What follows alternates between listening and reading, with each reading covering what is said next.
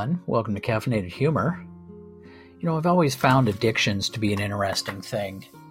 Society is comfortable with the addictions that they deem acceptable. Whereas the ones that they don't find acceptable, they're bad for you too. Now, meth is an easy one to get down on because meth will destroy your health. But when it comes to things like alcohol, well, everybody knows alcohol is bad for you, but they still do it. Smoking still has a healthy audience, or rather an unhealthy audience. Caffeine seems to be flying under everybody's radar. And the one thing I find hysterical about vaping is the fact that if you look at the anti-vaping campaigns, they talk about vaping may get rid of some of the traditional worries of cigarettes. Oh, do you mean the 500,000 people that die of cancer and related illnesses because of it? But then they get hard on nicotine's an addictive drug. Well, sorry, but cigarettes, the issue with cigarettes has never been the nicotine. Yeah, it's addictive. So is caffeine. So is alcohol. Technically, so is sugar. But all of it's allowed. And no, it doesn't make you a crack fiend. Nobody is ever going to be on their knees sucking dick in an alleyway because they needed a vape hit. But I do find it funny that they'll get down on, you go to from what I've seen in the movies, I've never actually been to one, and that's not me just putting it off. It's like, no, I never have. I actually have. But if you go to an AA meeting, they have people smoking outside, they have plenty of coffee, and you go in and talk about how you're doing great and you're not addicted, and then you go light up and have 3 cups of coffee. So it really seems like it's not necessarily kicking the habit, it's changing the habit, which I find hysterical. I know a girl that when she quit smoking, she had to do something with her mouth because she had an oral fixation. Well, I was one of her lucky coworkers that took advantage of this need for something in her mouth. I was in my 20s. Who wouldn't? So every day at lunch, she would get her oral fixation on, and I was a happy guy. We never dated. Basically, I wasn't even a side piece. I was a lunchtime piece. Go out, get a little quick bite to eat at the food truck, and head to her car. And the girl had, I would say, no shame about it, but there wasn't any shame connected to it.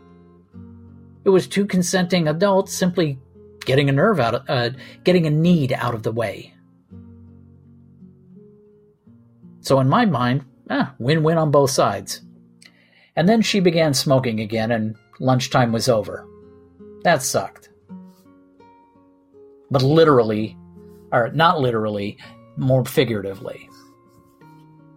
So, I think when it really rolls around to the way people are with their addictions, with their vices, as long as they're okay with it, there's a method to the madness. There's kind of it's okay if I don't feel bad about it.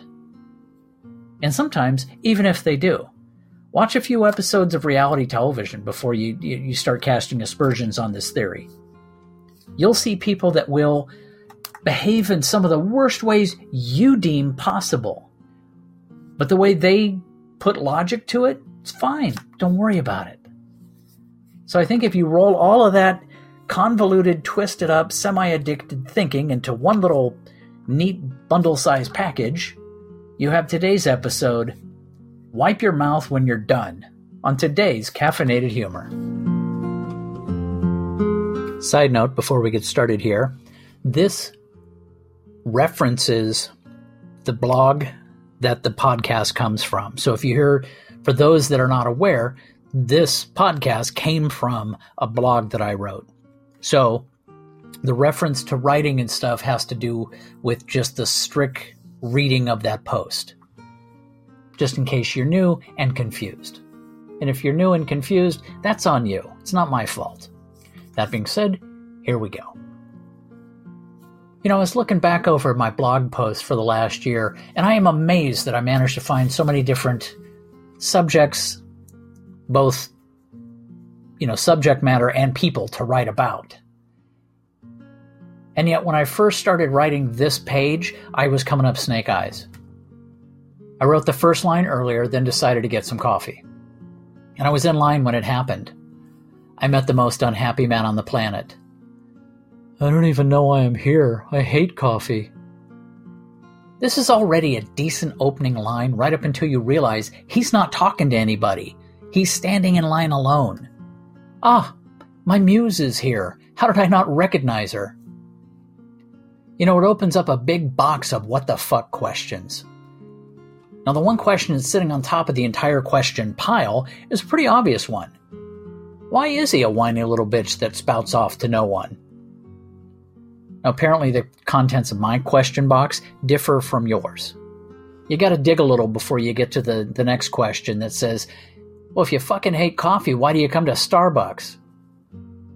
Because there are several other questions that are kind of above that one. Like, who the fuck dresses this buzzkill? And this guy is enough of an annoying shit that he must be worth a fortune. Which is technically not a question, but it is in the box. Now at least I have something blog-worthy to focus on. And trust me on this one, I'm at a point now where I can smell annoying shit to make fun of a full mile away. Why does yogurt have such a high sugar count? I realize he's talking to me. I shrug my shoulders and mutter something. Partially because my rule of not interfering with the subjects of my studies, and partly because I've really taken a dislike to this guy. That might be shallow and a bit, nasty, but it is what it is. I am comfortable with my inner asshole, and I cater to him often. The actual answer to the yogurt sugar question is, you're in a Starbucks. If you're looking for health food, look elsewhere. This is like the last legal crack house that sells one of the few remaining legal drugs. I try not to feel bad about my caffeine addiction. And, at least they don't make me perform sex acts to get my fix. It's that illusion of civility that makes us all feel safe here. However, God help us if the economy gets much worse and the price of coffee goes through the roof. After that point, all the bets are off.